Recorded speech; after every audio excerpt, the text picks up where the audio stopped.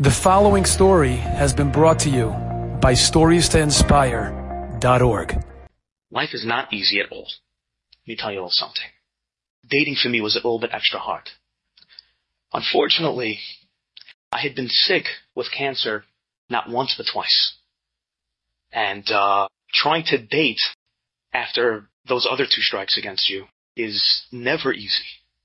And I went, and girl after girl that I would date, there was one girl in particular who actually He says, okay.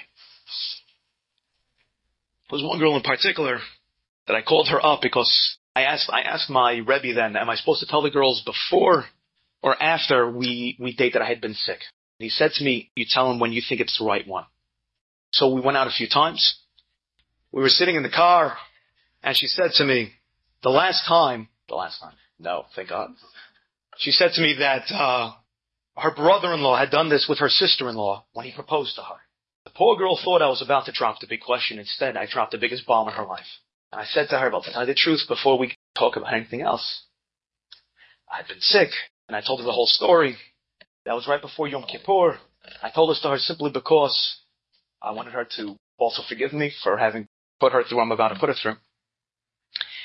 She cried from Erev Sukkot, from Erev Yom Kippur, right through Sukkot.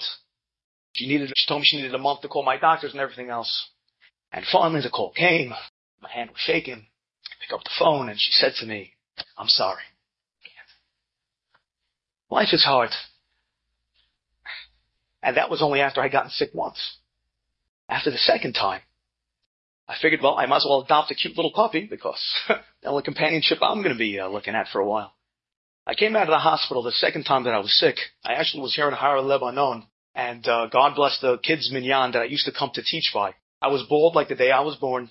Not that I have much on my head now, but it was worse. And the kids, it kept me going because me preparing speeches from week to week, and the kids loved it, and it was terrific.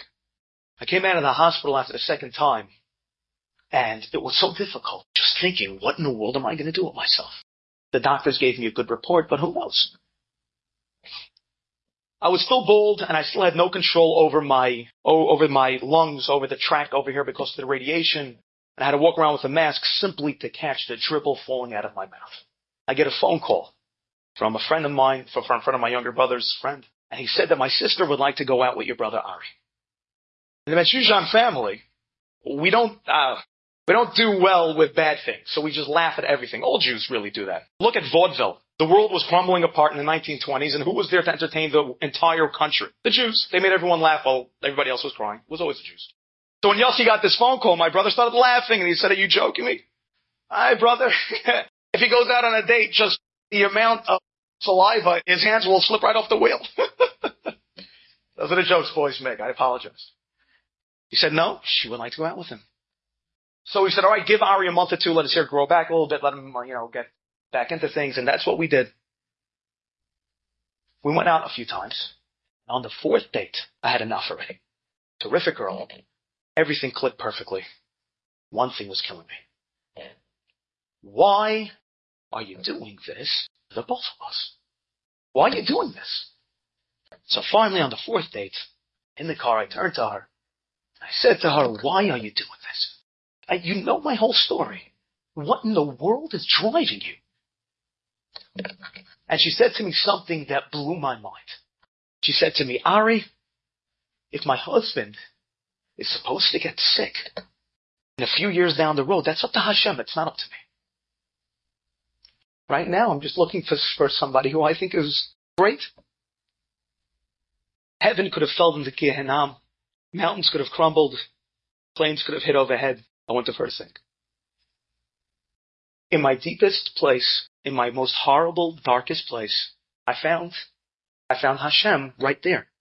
I found him laughing, pointing me right in the face and saying, Ari, you thought everything was downhill. Boom! How are you?